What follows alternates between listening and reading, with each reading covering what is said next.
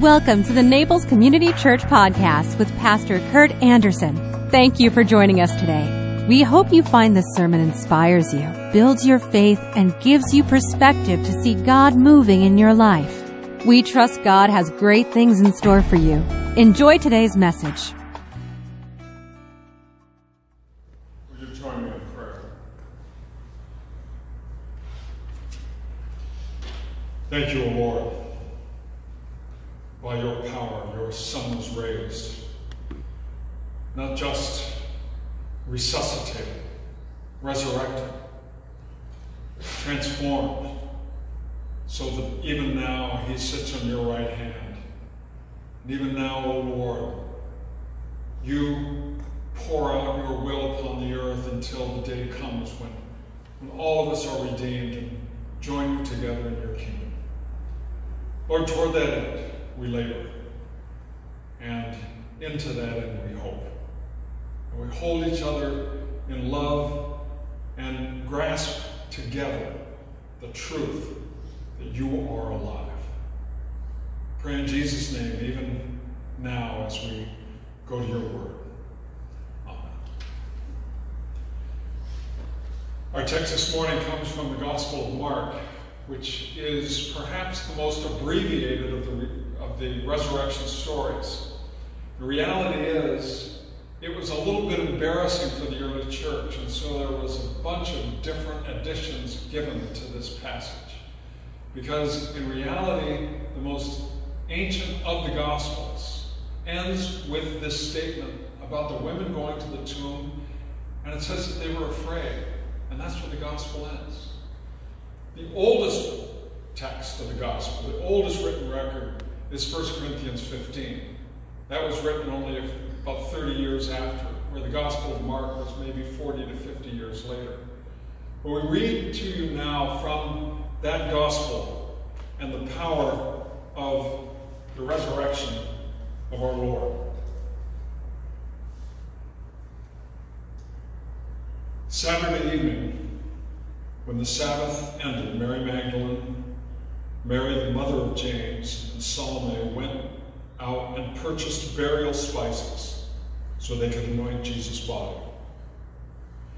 Very early on Sunday morning, just at sunrise, they went to the tomb. On the way, they were asking each other, "Who will roll away the stone for us from the entrance to the tomb?" But as they arrived, they looked up and saw that the stone, which was very large, had already been rolled aside. When they entered the tomb, they saw a young man clothed in white, in a white robe, sitting on the right-hand side. The women were shocked, but the angel said, "Don't be alarmed. You are looking for Jesus of Nazareth, who was crucified. He isn't here. He is risen from the dead. Look, this is where they laid his body. Now go and tell his disciples, including Peter, that Jesus is going ahead of you to Galilee. You will see him there, just as he told you before he died." The women fled from the tomb, trembling and bewildered, and they said nothing to anyone, because they were afraid. May God add his understanding to this hearing of his word.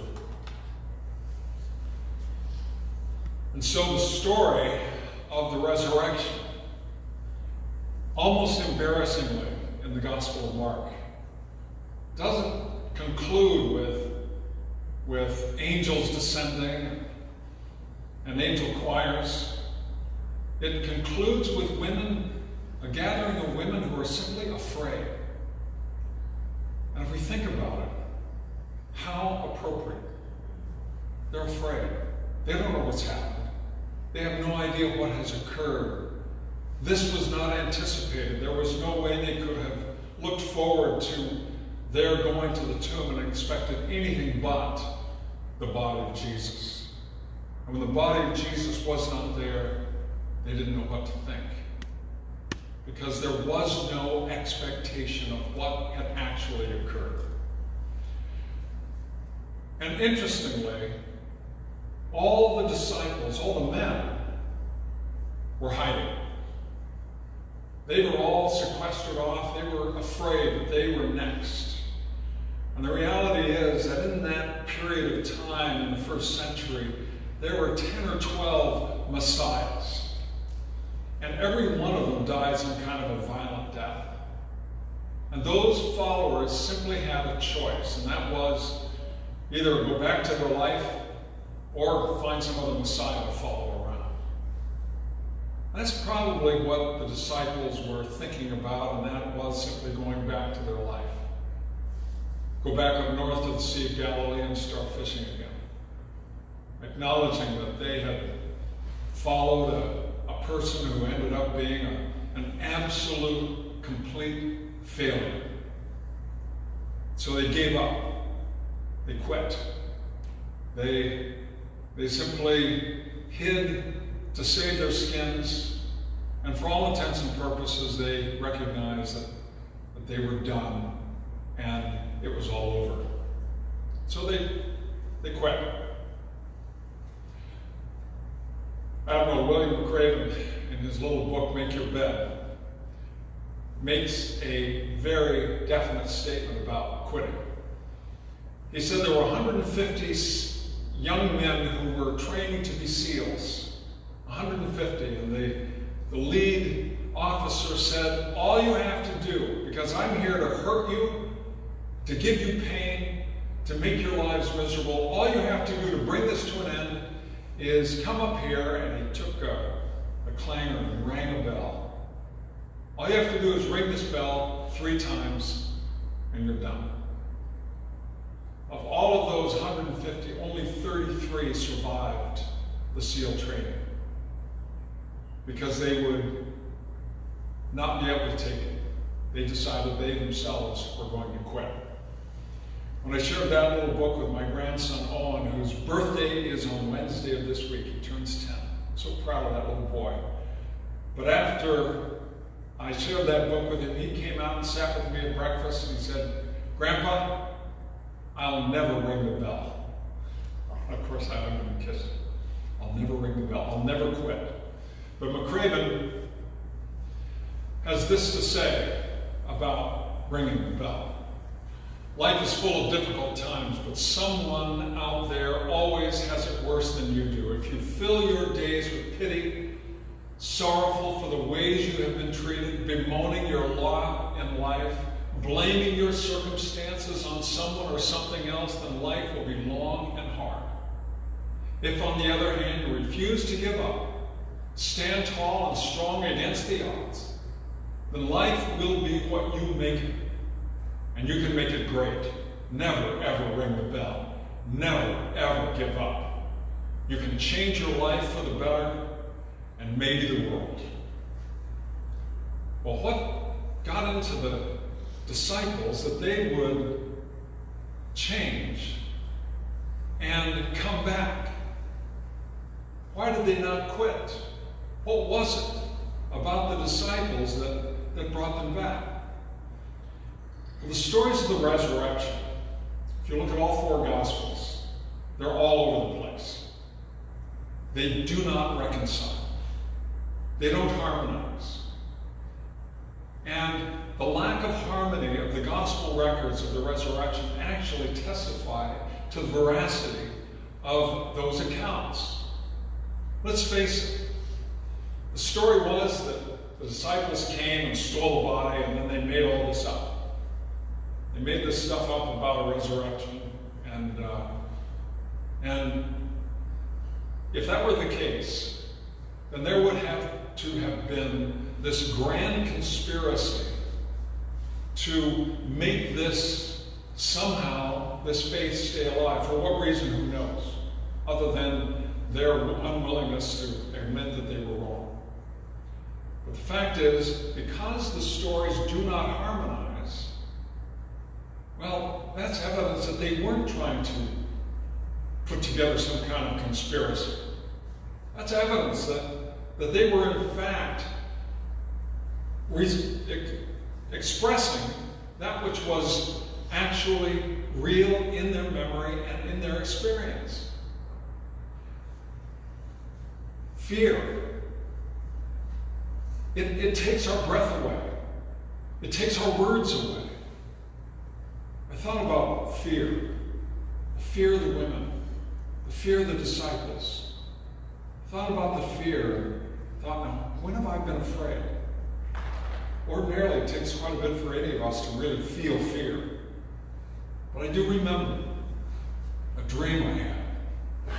I woke up in the middle of the morning, and I thought I saw a man in the room. And I was so terrified that it took my breath away. And I said, why are you here? What are you doing here? So powerful and so real. Real fear can grasp us, take a hold of us, take us by the neck, and paralyze us. And the original experience of the disciples was fear. And of course, they're not going to get all the stories straight. They're not going to see it in the same way. They're going to view things differently. Every single one of them is going to view things from their own perspective in a different way. And this act of resurrection was nothing ever expected.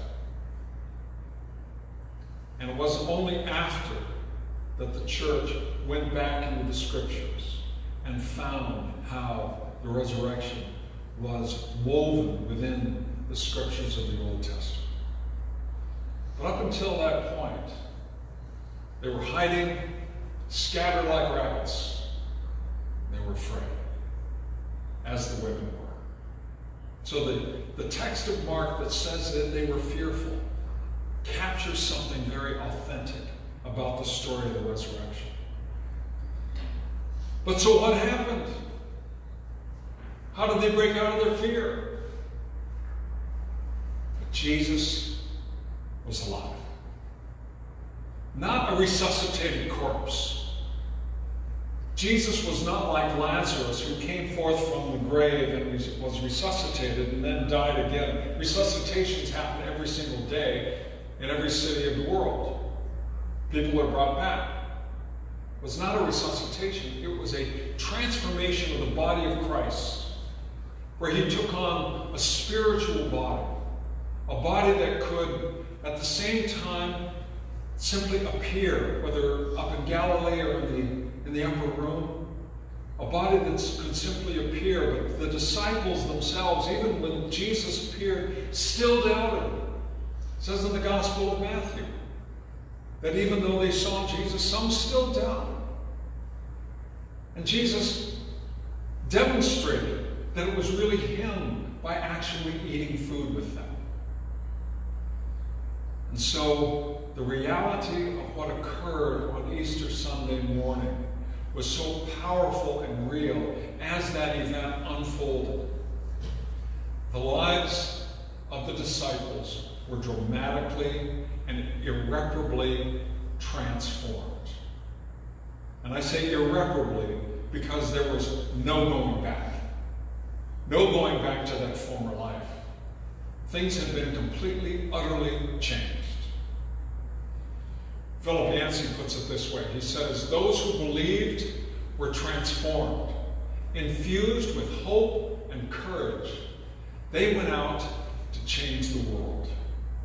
The disciples were completely, utterly transformed, changed. And because they had experienced life with Jesus, they had acknowledged the reality of his suffering. They knew that he had all that he had been through with his crucifixion. And then they saw that he was alive. This reality so changed them, so transformed them, that they went out from that time and lived life in complete, utter faith and courage. And they went out and they did change the world. The disciples went forth, every single one of them, with one exception of the Apostle John, whom we believe was the writer of not just the Gospel of John, but also of Revelation. John was the only one to die a peaceful death. The rest, one after another, died the death of martyrs. Matthew was killed by a sword. Mark was dragged by horses through the streets in Greece until he died. Luke was hanged. John, the one who did die a peaceful death, was first boiled in oil, and somehow he managed to survive. This was while he was in Rome. He somehow managed to survive being boiled in oil, and then he died a peaceful death at the end of his life. Peter, because he did not consider himself to be worthy to be crucified in the same upright position as Jesus, was crucified upside down.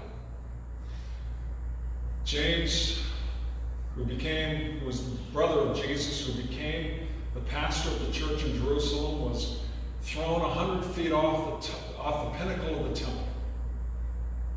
And he there was killed by the people who had captured him. James Zebedee, the brother of Peter, was beheaded. Bartholomew, or Nathaniel, was beaten to death, flogged to death. Andrew was likewise crucified. Jude was killed by arrows.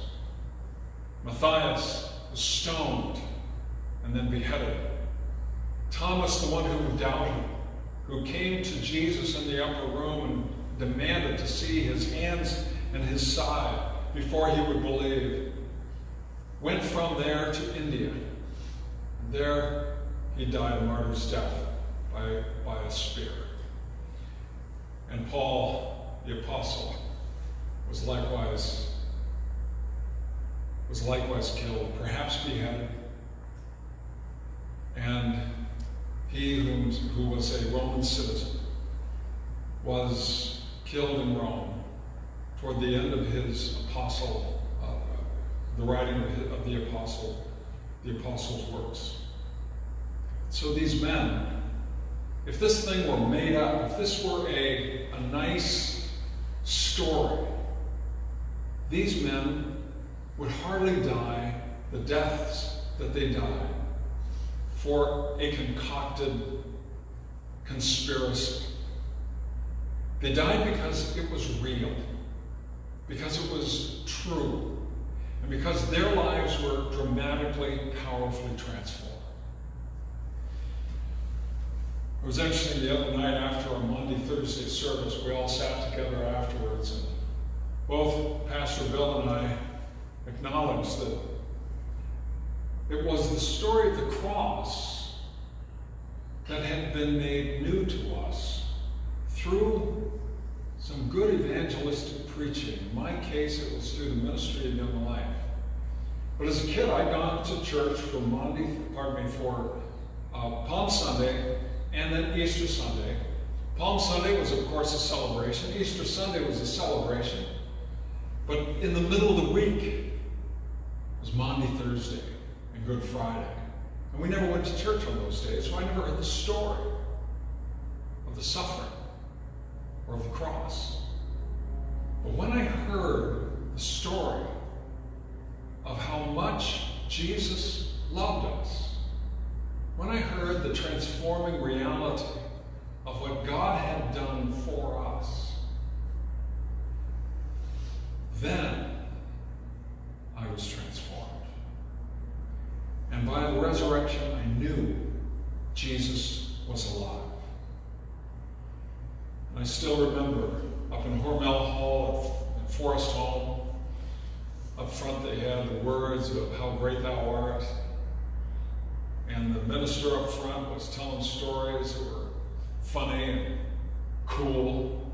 But in the midst of it, he told the stories of Jesus' crucifixion and his resurrection. And something hit me. Something touched my heart. Something changed inside of me. And I knew, somehow I knew, not only was this real, wasn't something made up, wasn't a dream, wasn't just dumb religion. Somehow I knew Jesus was alive and wanted a personal relationship with me and with you and with all of us, so that we might live with him, and that we might ourselves be transformed, and with him, change the world. Will you bow with me in prayer? Lord, it is your Son who has made this happen. Your Son has completed the work that you started when we violated your will in the garden. Your Son who has made our lives new and has given us the hope that we will one day live with you. And so when we lose one, it's not goodbye, it's good night until the morning comes. And thank you, O Lord, that you have assured for us the morning for which we await. We pray in Jesus' name. Amen. Welcome to the Naples Community Church Podcast with Pastor Kurt Anderson. Thank you for joining us today. We hope you find this sermon inspires you, builds your faith, and gives you perspective to see God moving in your life. We trust God has great things in store for you. Enjoy today's message.